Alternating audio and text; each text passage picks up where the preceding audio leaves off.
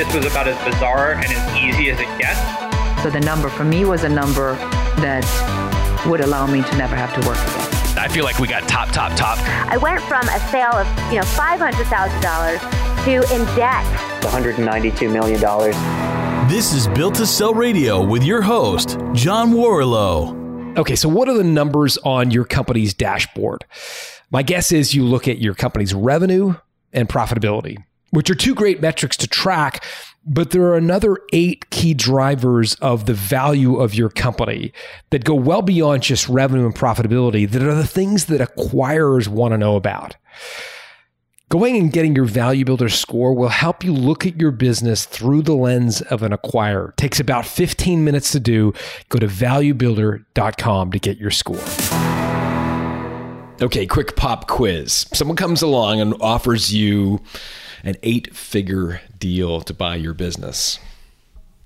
Do you have the courage to walk away when things go south?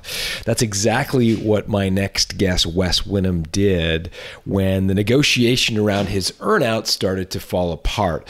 In this episode, you're going to hear the story of PolicySet, how they built it, how they ultimately garnered multiple offers for the business, how the first offer fell apart, and how Wes was able to resuscitate some other offers and bring it back around, selling the company for close to 4 times top line annual revenue. Fantastic exit, which Wes will tell you all about in this episode of Built to Sell Radio. Here's Wes Winham.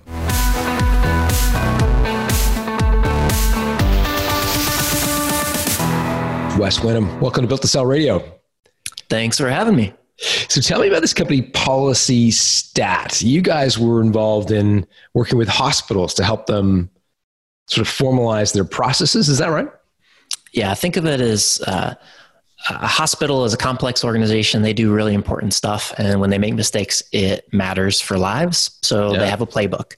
Playbook's really important. It's how do you triage the emergency room? How do you dose heparin? And what's your dress code policy? So all that mixed together.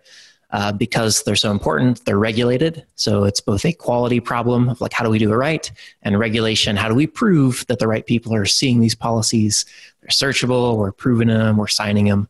And the old way was just a bunch of binders, a bunch of paper on a shelf somewhere. We took it online, made it easy to search, find, keep up with all the signatures, just that kind of thing.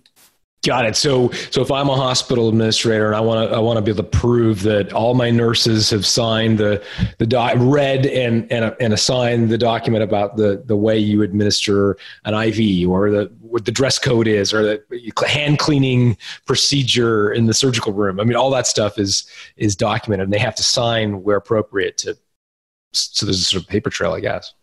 You got it. And if you're Health Network, you've probably acquired 3 different hospital systems and these little clinics that all had different policies, and you need to figure out how your system policies interact with the local policies, which interact with the regional policies, which are per state. So there's a lot of complexity that is hidden. So that's why we ended up being in 20% of the hospitals around the country, because we were just a little bit better at that, especially that problem with multiple levels of hierarchy and how you work those things together. Right, because it sounds easy enough to throw up a Google Docs and kind of be done with it. But you rightly have pointed out so many of the complexities and interconnectedness that need to be sort of addressed. It's always, I love these small problems from outsiders they're fractal when you get closer to them, people inside of them, they're deep. There's lots of complexity. I think it's a great success of our country that people can build these little intricate businesses that end up being pretty big to help people with things that most of us just don't have to worry about. Yeah, for sure. What was the billing model? How did you bill customers for this software? Annual contracts. So these are mostly mid-market enterprise, fairly slow moving organizations. It's I hear government is worse than healthcare to sell into, but it's pretty slow. So annual contracts. The nice thing about those annual contracts is folks renew. If you totally don't screw it up, they stick around. So we're able to get 99.9% renewal rate, which is nice for your business. Wow, that's unheard of. That's per month or per year? Per year. Wow. That's unbelievable. It's like when they sign up, they never leave. If they go out of business, they leave. Sometimes if they're acquired, they leave. Other than that, I think it was like on one hand, I could count the number of folks that signed up and then left. What made it so sticky? I think there's like two kind of levers for stickiness. One is just organizational. There's some types of organizations that's like don't change fast, and I think we had that at our back. The other one is how much work it takes to get up and running. So if you're loading all of your policies and all of your data and all of your workflows, just thinking about doing that, like we didn't lock people in, we let people take their data, but just the idea of going through that work again, you're going to have to be a pretty crummy product for someone to be excited about going and doing that other thing. It's like switching banks. It's like the worst nightmare of my life. Like, no, don't do it. Yeah. Which leads me to believe that it must have been a really long sales cycle. Like, how did you sell this stuff? Because as hard as it is for people to leave, as sticky the product is, it means that whatever they're doing right now would have been hard to dislodge them from. Totally. We're long sales cycles. I don't know what it is. I haven't been with the company for 3 years. So this is all like, old news, but it's 6 to 12 months. Some of the bigger networks, they were 2 and 3 year sales cycles where we would maybe get a tiny corner of the network and then kind of expand there. I think one of our deals was like a deal from the conversation. So it's a long process. How did you incentivize salespeople?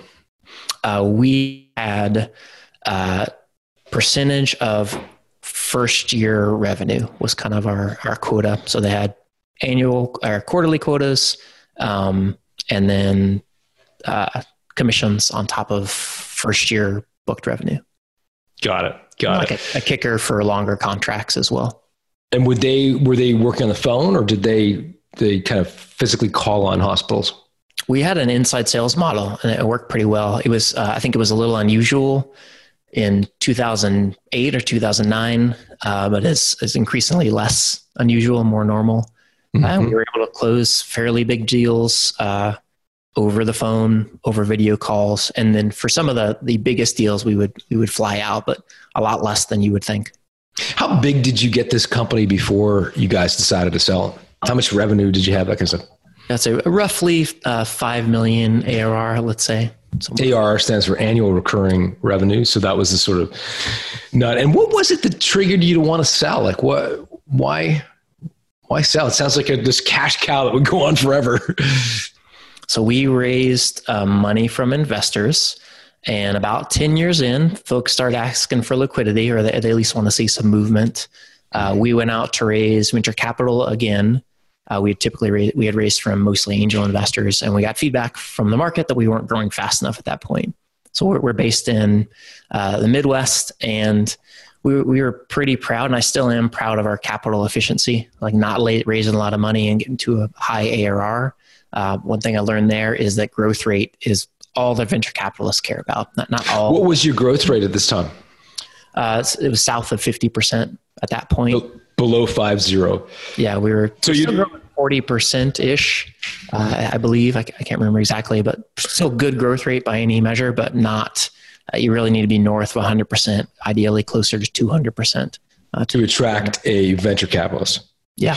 So just to be clear, you started in 2007, you sold in 2017. So this is kind of circa late 2016, early 17. That's right. We're talking about. So it's a 10-year run, ultimately culminating at 5 million in annual recurring revenue. You go to the bankers and they say, the venture capitalists, and they say, it's not big enough. It's not growing quickly enough for us. Yep. Got it. The investors that you went to, how much of the company did you have to give up to fund the growth of it? You said it was capitally efficient. How capital efficient was it? I actually don't know that number, what the total, I must have seen the cap table at some point. Mm-hmm. It was a minority of the company. And it was definitely, it was more expensive earlier than it was later, but I'm not actually sure. Did you do multiple rounds? We did 2 rounds effectively. So kind of friends and family, mostly doctors and folks that were really familiar with the problem. They were like, oh man, this sucks. Yeah. Where do I sign? Exactly. And then once we had some growth and some traction, we raised from a group of angel investors who are mostly folks who had run companies. So they're pretty sophisticated. So those 2 rounds, and also part of that round was there's a group in Indiana called the IEDC, and they do venture investing for companies based in Indiana. It's a really cool program. They should copy it. For a while, they were the most active pre-seed and seed stage investor in the country. It really is a great boost for Indiana businesses. That's really cool. So you get the message from the VCs that you're just not growing fast enough to attract our attention. So what did you do next? So then it is, do we want to try to reach liquidity, or do we want to make the decision to not to do that? And were you at this time, sort of interrupt, Wes, were you dividending out the shareholders, the folks who had invested in the company, or were you pouring everything back into growing it? Just give me a sense of, was just kind of continue to carve off the dividends an option? Yeah, no dividends. The kind of tax treatment of that is generally unfavorable. It's tough. So the kind of obvious solution for us was we can't raise venture to kind of grow it and get big enough quick enough. So selling and exploring options was the option we chose. Got it. What did you do next? How did you proceed from that decision? So step 0 there was some people who have, and the advice we got over and over, hire an investment banker. There were people that said, no, you can do it yourself.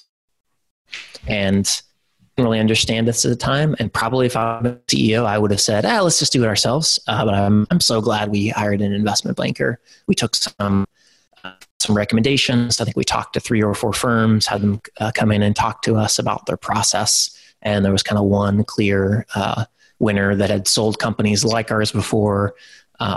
They sold based on, here's the revenue multiple we get. So a lot of the conversations are around forward looking revenue multiples, and they kind of sold us on, we can get you a higher revenue multiple with our process. And I think it was a good thing to sell on. I think overall very happy with that choice. How did you go about identifying the short list of M&A advisors to speak with? So we had a board, and we asked them, and then we asked them to ask other people, probably 10, 15 folks that we knew that had sold before, asked them which banker they used. Got it. And so you're talking to the M&A guys, and they're all talking multiples of revenue, which is what they were viewing your business to be worth, which is pretty common in the software as a service world. Yep.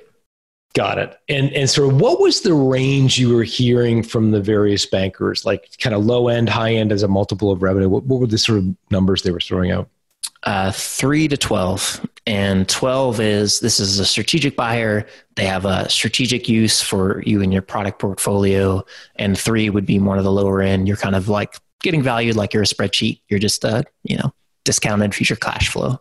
And the more you can position yourself as something strategic that's going to be, synergistic, the most overused word in business. If you can be synergistic with their existing product portfolio or bring them into a market, then you get higher revenue multiple. So really they're saying 3. Got it. So they're saying 3 to 12. What was the straw that broke the camel's back? Like, why did you choose the M&A firm that you did? Was there 1 or 2 reasons that you chose them? I think it's so hard to choose. They all kind of look the same. They have the same pricing structure. They're all very convincing, or they wouldn't probably be in business. So for us, it was recommendations. We asked and had, I think, 2 or 3 really positive recommendations. Everything else checked out. I think, we could justify it as something we saw in them, but I think really it was the recommendations from other people they worked with. Got it. So you hired this M&A firm. What's next? What's the next step in the process? So I didn't understand this at the time, but one of the values of the M&A firms is they can go out. They built a list for us. They built, here are all the strategic acquirers. Here are all the folks that just, they're PE and they buy firms at your size, and they know that list. I think there were 150 companies on that list, somewhere around there. And then they just ran a process. And the ran a process is step 0, again, was, all right, we have the firm. Then it is do your homework. So they had a list of, here are the, it was, 100 items long on a spreadsheet. Here are the things that y'all need to get your house in order. We know that investors are going to ask for these 100 things. So write up your, security and disaster recovery policy, talk about your IP, put all of your R&D workers, intellectual property agreements here. Look at your sales efficiency. What's your customer acquisition cost? What's your CAC to lifetime value? And this part sucked. And in I was pretty skeptical. And I was like, why are we doing all this kind of BS work and not running the business? But that was maybe the most valuable process, was getting all of our ducks in order. I think we actually learned some stuff about our business, which was surprising to me, specifically around sales efficiency and sales rep ramp time. And what'd you learn? We learned that our sales ramp time was lower than what most people expected in the industry. And that was kind of a thing I wish we would have learned earlier, because I think we could have put some energy towards it and improved it if we would have known that actually our ramp time is 18 months. If we get up to 12 months, that would make a big difference for our business. And when you're referring to ramp time, you're referring to how long it takes a salesperson to hit budget or hit quota, essentially? That's right. And it was 18 months with your experience? I think we were somewhere around there. And I think 12 months is closer to normal. And I think we really put a ton of effort into it. At least I didn't help much. And I think there's work from the product and engineering side, where I was, I could have done things to help. And I, wish I would have known that, because I think I could have helped.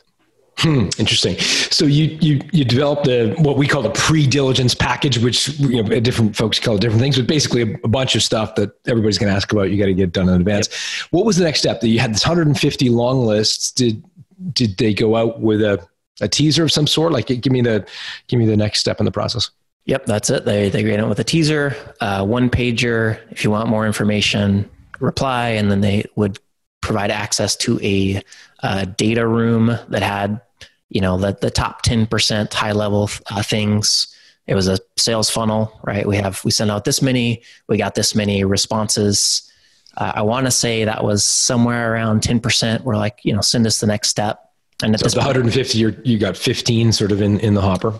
I think somewhere around there. And at this point, they didn't know who we were. So one of the nice things about an investment banker is you can reach out and explore the market without tipping off competitors and everyone else that you're on the hunt. So they would say, let's see a little bit more, and then they would sign an NDA after that. And I think we got from, let's say, 150 to 15 to I would say 7 or 8 that kind of went into that kind of more final stage. And what are you thinking at this stage? So what's your internal dialogue in your head with your partner, with your investors, when you're getting from, 15 people interested in learning a little bit more, 7 of them sign the NDA? Like, what are you saying amongst yourselves? How do you think it's going at this point? We're asking a lot of questions. Like, we're saying, how is this going? Is this normal? Like, I think that's a question we asked over and over. Is this normal? So having an investment banker to say like, yep, this is pretty normal, or that's a little better than normal. So the feedback we got is a little better than normal, but pretty much in the range of what we would expect. So we're feeling, vaguely good, also stressed about doing this process while running the business. That was another constant concern, is like, how do I balance doing this thing versus actually operating the business? How do I'm making these requests for I did a software license audit, and to the rest of my team, it's like, what the heck is Wes doing auditing our software? Like why? Can we focus on what we're doing here instead of some software audit? Wes just wake up on one side of the bed and is like, software licenses, that sounds fun. So that was a tension I had. We're otherwise a pretty transparent and I underestimated the stress for me of going totally transparent to like, I'm doing this thing and I can't really explain why, and I know it feels goofy. That was pretty rough. I don't know how to get around it, but I was not expecting it. I've heard it compared to sort of like a cheating spouse.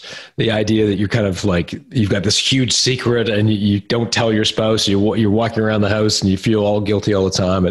I've heard it compared to that, that sense of that duplicity, I guess would be one way to describe it.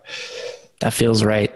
It just does not feel like you're holding up your end of kind of your contract with the rest of your team. Yeah. How did you reconcile that in your head?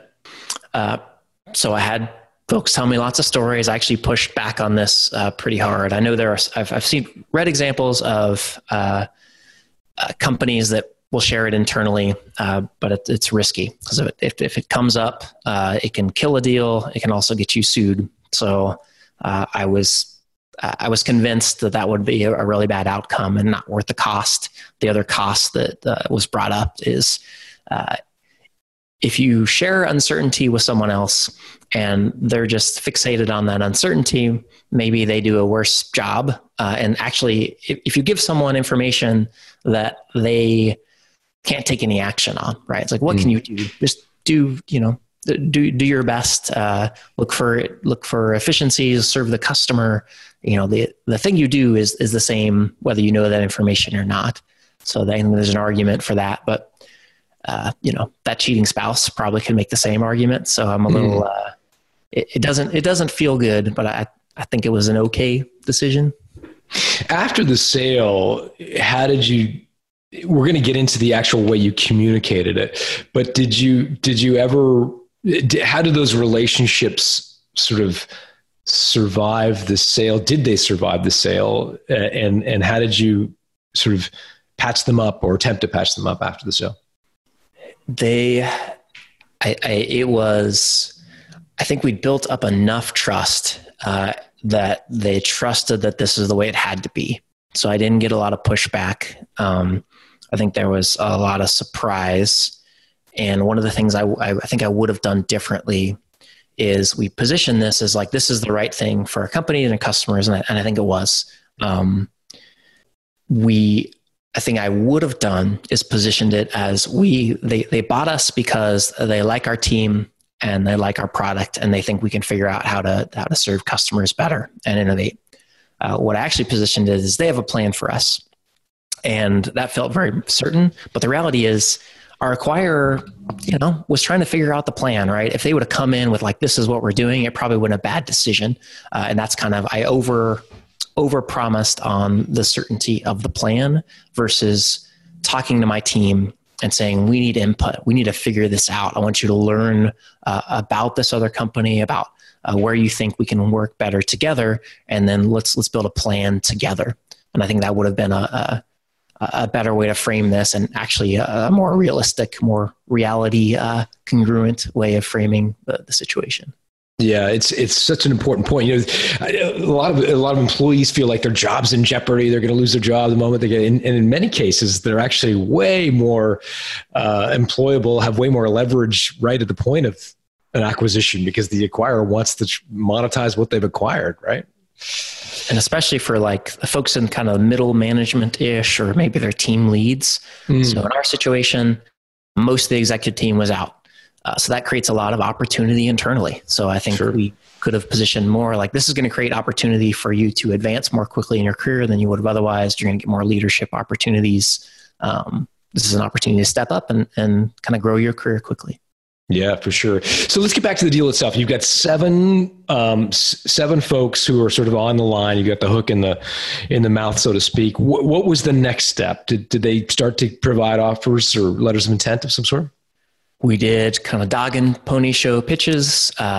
We mostly brought people in to see us. We went to see a couple people, flew in their management team. It was typically like 2 to 4 folks. How did you do that on the sly, on the quiet? Like, how did you sort of invite them into the office without people kind of guessing who they were?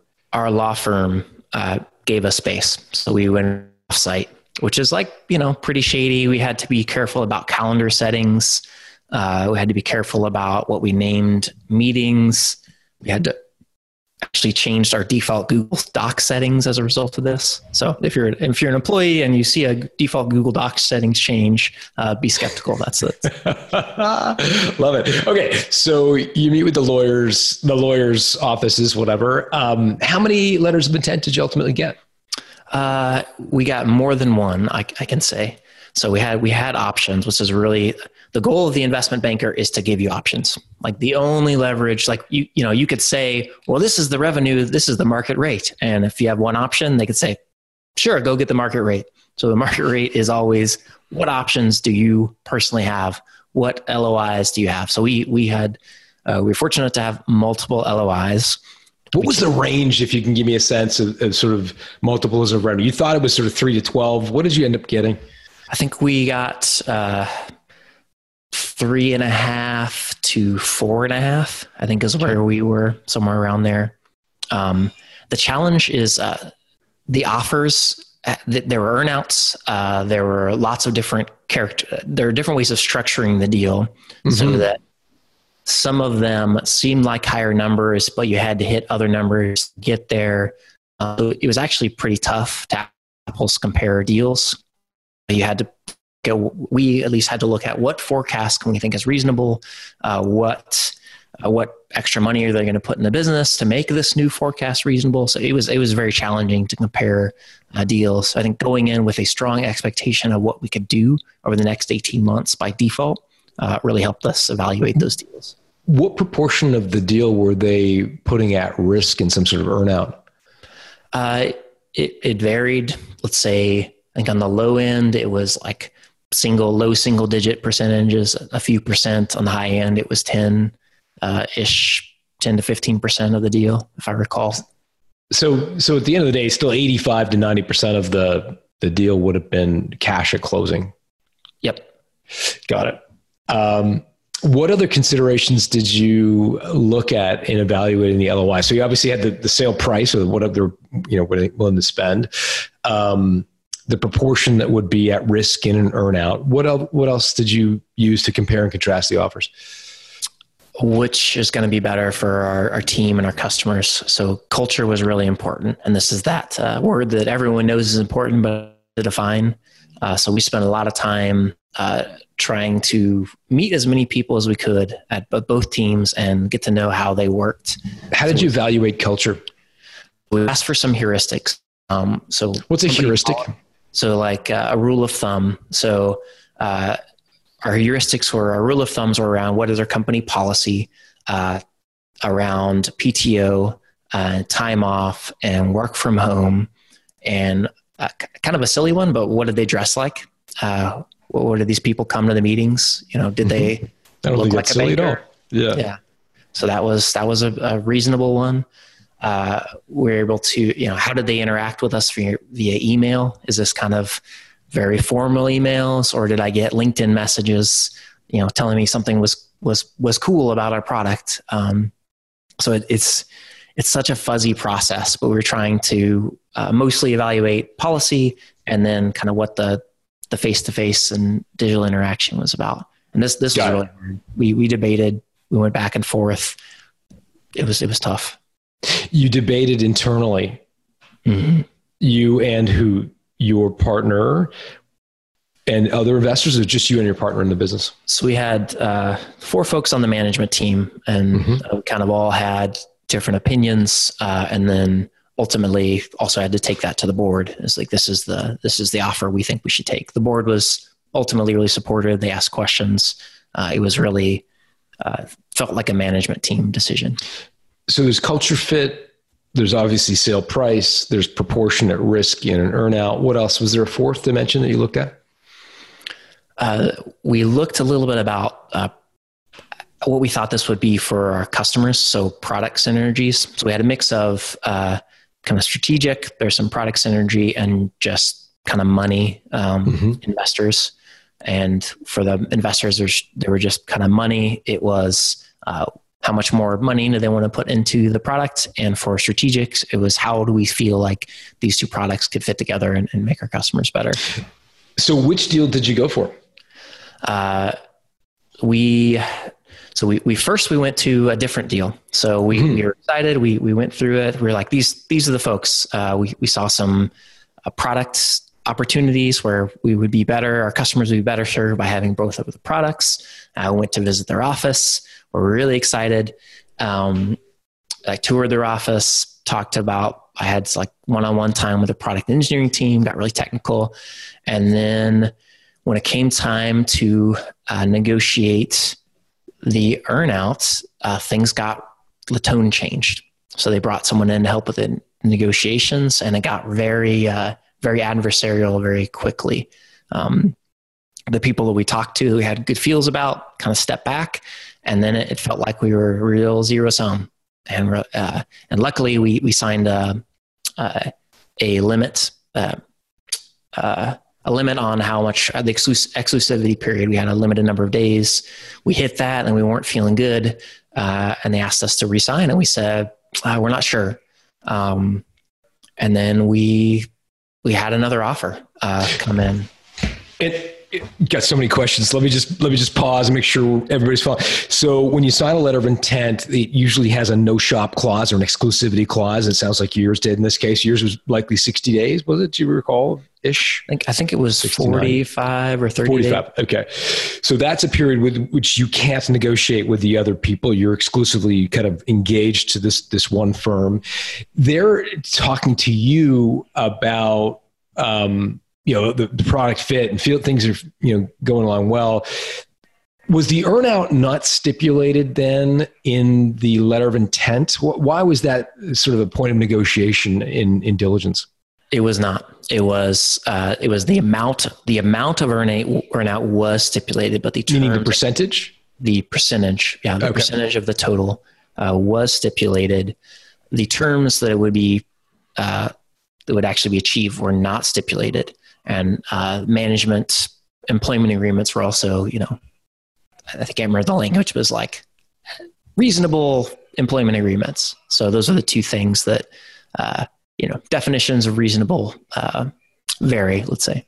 Yeah, that's a subjective word, reasonable. Your reasonable may not be the same as mine. Okay, so you're into the thick of the negotiation. What was the first tip, the tip off, the indicator that the earnout discussion was becoming more adversarial than the other discussions?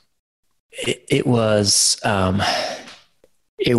became, instead of this, let's talk together about what's the right plan and where we're going to go. It was, here's what we think you need to be able to do. So it went from, let's talk about it and collaborate and find the right solution to, here's the thing. What do you think? It went very top down, which was a surprise to us. And what was your reaction to it? At first we thought it was kind of weird. We reached out back to so this was a new person brought in to negotiate this, and I can see why they did that. It's a negotiation tactic is have good cop, bad cop. They were the bad cop. Yeah, it's okay to have a bad cop. But when we reached out to, our good cop, they were kind of like, that's, talk to them. And that didn't feel right. It felt like you got to hit these numbers. And, we had some questions like what kind of investment we're going to make. These numbers are bigger than the numbers we were showing you whenever you made the offer. How are you going to help us get there? It's like, nope, you got to hit these kind of higher numbers. And that's not the good cop in this situation were the product people and the bad cop are the finance people. Am I getting that basically right? It was kind of the good cop is the management team of the company. The bad cop is folks that finance people. Yep. Okay. So the finance guys are saying, here's the earnout, take it or leave it. You're like, well, need more information. When you pushed for what's the budget you're applying against this to help us achieve this number, what resources do we have access to? What was their reaction? It was, it's the budget we determine. We haven't determined it, but it'll be the budget that makes the sense for the company. So kind of like no commitment sort of thing, which I can see why they might say that, right? They don't want to get locked down, committed to something. We also didn't want to be committed to something without, in a world where they might pull budget. So that felt very, I think the reality is with an earnout, you're never going to an ironclad contract that like defines what everyone wants to do. So I think as soon as that direction, that kind of showed a lack of trust. And once that trust was gone, it became a thing where we were only going to do it, I think, if we stopped having other options. But that trust was. But it's at the end of the day, it's still a fairly small percentage of the deal, right? It is. Yeah. I think. Why not just like fake it and say, screw it. Yeah, we'll do your earn out and then leave the day after you get the money. I think that was a thing we talked about, is like, what would it look like if we just did this deal and just assume that we're not actually going to get the earn out. Mm-hmm. So we did that evaluation. Probably wouldn't have been, screw it. But it would have been, let's assume this doesn't actually happen. And then we analyze it. And then we start to think, actually, maybe this is not the right deal for us. But why not? Like, what was the calculus that allowed you to come to that conclusion? Because bird in the hand's worth two in the bush. Like, you're kind of into the throes of this negotiation. Who knows if the other guys are going to bite again? Because the risk, of course, is if you go back out to the market after the 45 days expires, everybody's going to go, I wonder what they found in diligence that, the other guys found. And their sort of antenna for diligence goes up like 100-fold. Absolutely. So bird in the hand's worth two in the bush. Why not just take the money? It's 90% of what, 90, like it's a high percentage of the deal is up front. Take me through your headspace there. Why not take the money and just do the deal? This was the point where my CEO was Fitbit and sleeping 4 hours a night. He lost, I think, almost 15 pounds, and he's like a fit guy. So this is like not, this is like stress weight. So this is probably the darkest hour is, we have a thing that we're not feeling good about. And we don't really feel like we have a lot of options because exactly like you said, we go back to the market, maybe those deals are gone. And it came down to, it probably wasn't a fully rational spreadsheet decision. It was, we built this thing. It's our baby. Is this the kind of relationship we want to start in? And I can't tell you it was obviously the right decision. I know it worked out for us, but it could have been the wrong decision. There's another parallel universe where things fall through. We've done all this work. We've gotten our hopes up. And I've heard those stories. This is a big deal. Obviously you're talking 3-4.5 times revenue. What's how life-changing is it for all of the shareholders, for yourself, for your other shareholders? I mean, is this going to be enough money for them to live for the rest of their lives? Like, why was it so stressful that he lost 15 pounds over this earnout discussion? So our CEO is one of the most conscious people I know who really cares about these people that gave money to go do this thing. And he thought a lot about the downside and wanting to get their money back. I think if it's just a personal lot about that thing. I think it's a real emotional caring. I don't think, it's not, nobody put in all their life savings. Nobody is going to get, FU money as people call it out of this deal. But he cares a lot about his reputation and his impact. So I think that was, I think it's a reflection of his character, not of any kind of absolute scope. What about for you personally, though? I mean, you are a shareholder in this company. Where were you at on the let's just take the money and do the deal versus let's go back out to the market? Where were you at personally? I cared a lot about the product and our customers. Like that was the thing that motivated me a lot personally, is who's going to be the right place for this product that I've spent the last 10 years building. And But you thought these guys were great, right? Like in the beginning, you thought these guys were great for the product. There was a fit. You were in bed with the engineers and so forth. So did that change, or were you still feeling that if we could get past these finance guys, the product is best suited with this firm? It did change. So when we try to reach out to the good cop folks and they tell us, you got to talk to the bad cop, it just felt like that. The trust wasn't there. And I don't think it was unreasonable. I don't think they did bad things. It wasn't unethical, but it reflected on what the relationship was going to be like going forward. And that didn't feel good. I think there's, it's surprising how much feels kind of get caught up in this thing. Mm-hmm. A thing I've spent 10 years building, and I've talked to hundreds of people, and I think, I want a good home for it. And for me, I wanted the money and the flexibility so that I could go start my own thing. But honestly, that was weighing less than I want a good product and home for our customers and team. You built this thing, you want to see it. What are the M&A guys doing? Because we talked earlier about, benefits of having M&A. You were a bit skeptical about M&A guys, but then, you came around to how much value they add. I got to believe at this late stage on the earnout conversation, they're pressuring you to take the deal. Yeah. I think to their credit, all of their incentives are to take the deal.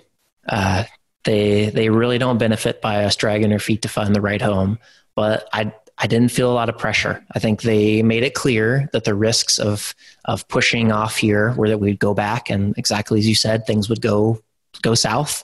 The diligence alarms would increase for everyone else. So they told us, they didn't sugarcoat it.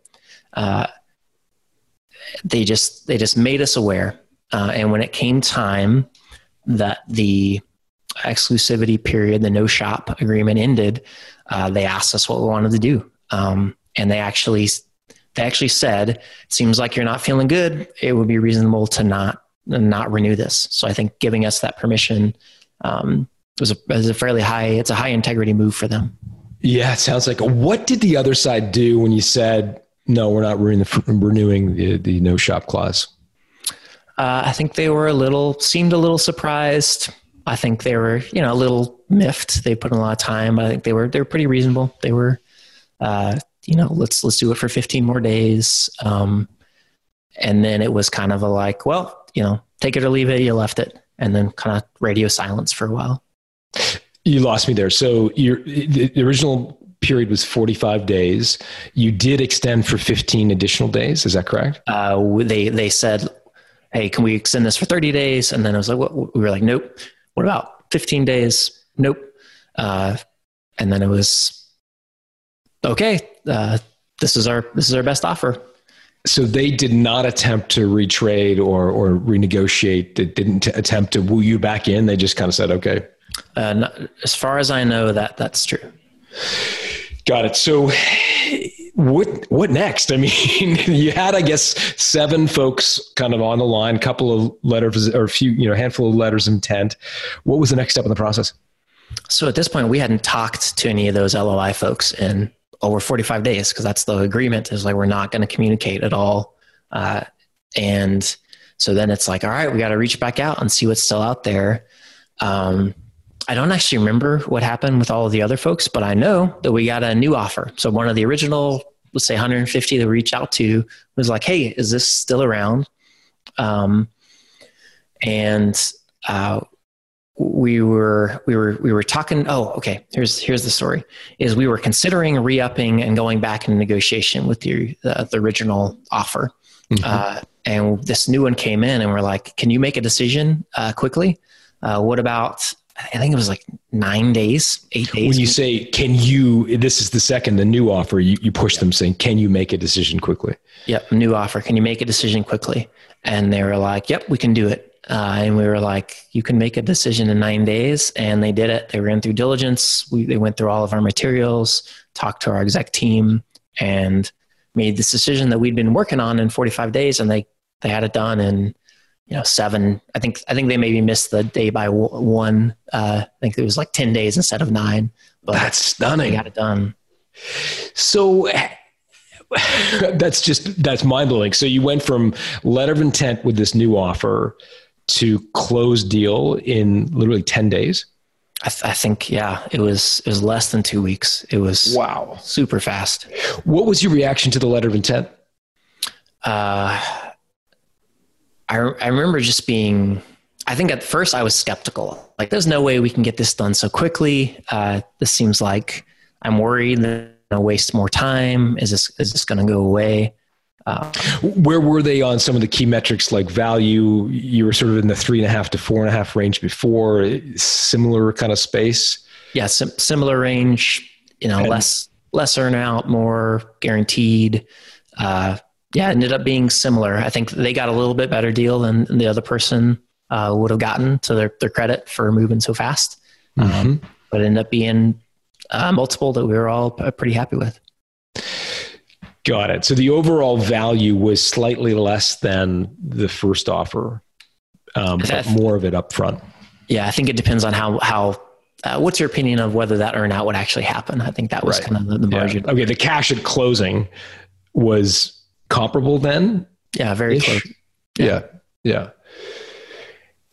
It's weird when, I reflect back on your original kind of conversations with M&A guys, and they said, it's somewhere between 3 and 12. And then all the offers you received were kind of in that 3.5 to 4.5 range. Do you find that peculiar? Like, do you think there was something like, was there some back channel communication going on that sort of suggested that this was the range you guys were willing to accept? I think looking back, that 12x is, that's like the best, that's probably the best multiple. Crazy. Yeah. That's the one. And that now goes on every one of their PowerPoint presentations. Okay. At one time they got a 12x multiple. Yeah. And so your sense was that the lower end of the range was really the realistic range of what the business was worth. I think that's right. I think if we were growing faster, I think we could have got a higher multiple. There's other factors that could have moved us north, but they'll dangle that, whatever the best case they've ever seen in front of you in that slide. But I think it's not real. I think the Pacific Crest survey, I think, is real, or I think the name of that changed. It used to be called Pacific Crest. It was like SaaS multiple private valuations. And it kind of goes through what are the factors that are going to determine valuations. And at the time I went through that process with our numbers, and we're 3.5 to 4. So it's pretty rational valuation. Yeah. Why was the second firm so fast in doing their due diligence? They had a very centralized decision process. It was really one person with a little bit of input. So I think he was able to use that as an advantage. I think that's famously Warren Buffett can make a deal in a day because it's his decision. He can do it on the back of a napkin. I think he was kind of channeling some of that energy of, I can make this decision. I don't have to go out and get a lot of approval. And that ended up being an advantage for him. Mm-hmm. What was that closing day like for you? Can you describe that experience of 10 days after accepting the LOI, actually closing on the deal? What I really remember is the day that we announced it to the team. So we get everyone in the conference room. Steve, our CEO, stands up, and no one really knows what's going on. Everyone's just kind of like, chit-chatting, and like I hear some more nervous energy than I would expect in that meeting, because I think people have some ideas something else is going on, especially folks that have been through it before. Like, how many employees at this time? About 50. I think we probably had 35 people in the room. It's just energy, and he stands up and shares the news and breaks down in tears, is really thankful. And I think just everyone connected over like what we've done over the last 10 years. I think it went, there's that cycle of emotion. First it's, surprise. And I think you could see with him standing up there how much he cared about the team and the company. And I think clear that when he made it, he wasn't just looking at the highest multiple. He was looking for the right place, the best of the best he could find. That's something that's really stuck with me, is that's the kind of leader I want to be. I want to be someone that I trust to make that holistic decision. And I think he did a really good job balancing all the stakeholders.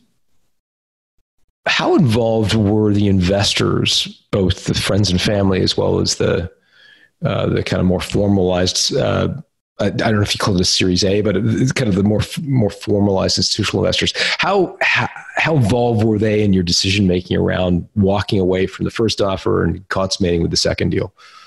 So our board was informed, so they knew and they were given advice. And to their credit, it was very much like CEO supportive. It's like, we got you, this happens, we know it happens. A huge percentage of these first offers don't actually work out. We expected it, it's fine.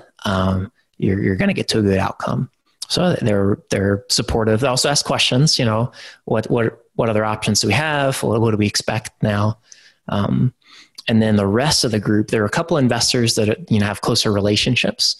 So it was interesting how some of those were like texting Steve at 2 a.m. to know what's happened in the deal. So he was getting lots of attention from a minority of folks who were just really close. Because they wanted their money, or? I'm sure their motivations are mixed, but they were very interested in that money. I think that's fair to say. Yeah. Yeah. Interesting. Did you buy yourself a trophy? How did you celebrate this win?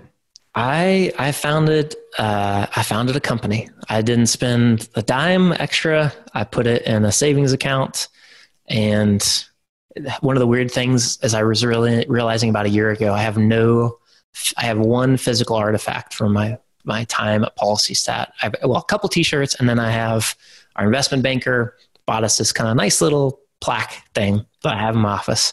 And that's it. I spent 10 years of my life. Can you show it to me? Do you have it like in front of you? Yeah. For those of you who are listening on iTunes, we're on YouTube, and Wes is going to hold up on YouTube his trophy from his investment bankers. Oh, cool. It's like it's basically like a tombstone of the deal, showing PolicyStat sold to iContracts. That's fantastic. Congratulations. That's cool. Yeah, it's kind of crazy how unphysical it is, but that's the money from that gave me enough personal runway that I didn't need to take a salary for the first 18 months of founding my new startup, Woven, and also allowed me to put a little bit of money to run the company. So that was... What's the new startup do?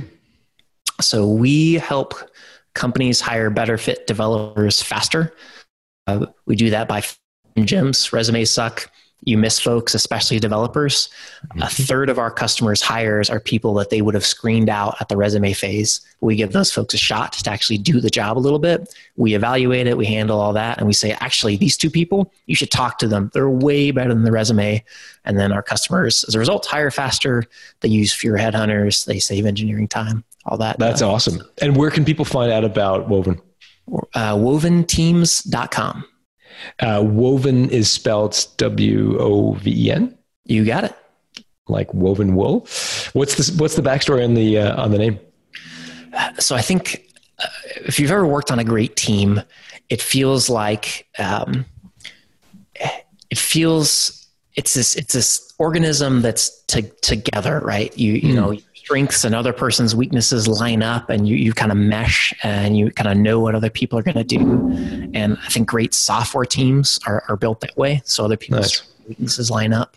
There are lots of tools and ideas out there that's like, did you go to this school, or, can you do this algorithm? But great teams are about communication and collaboration and problem solving. So our focus is on those aspects of being a software developer, coding too, but, coding there's lots of people that can code. There's not a lot of great development teams out there. And we'll put that in the show notes at builttosell.com, but it's Woven Team or Woven Teams. Woven Teams. Woventeams.com. And Wes, are you a social media guy? Are you okay if people connect with you on LinkedIn, or what's best sort of social channel? Yeah, if you send me a LinkedIn message, if you send me a LinkedIn request, put a message mentioning the podcast, I get a lot of attention. And tweet me. I'm pretty active on Twitter. That's probably the best place to. What's your handle on Twitter? It is Wes Winham, and that is WESWINHAM. It's like Wes Winham. And same, I assume, on LinkedIn as well. That's it. Wes, it's been great. Thank you so much for sharing your story in great detail. I appreciate it. This was fun. Thanks for having me.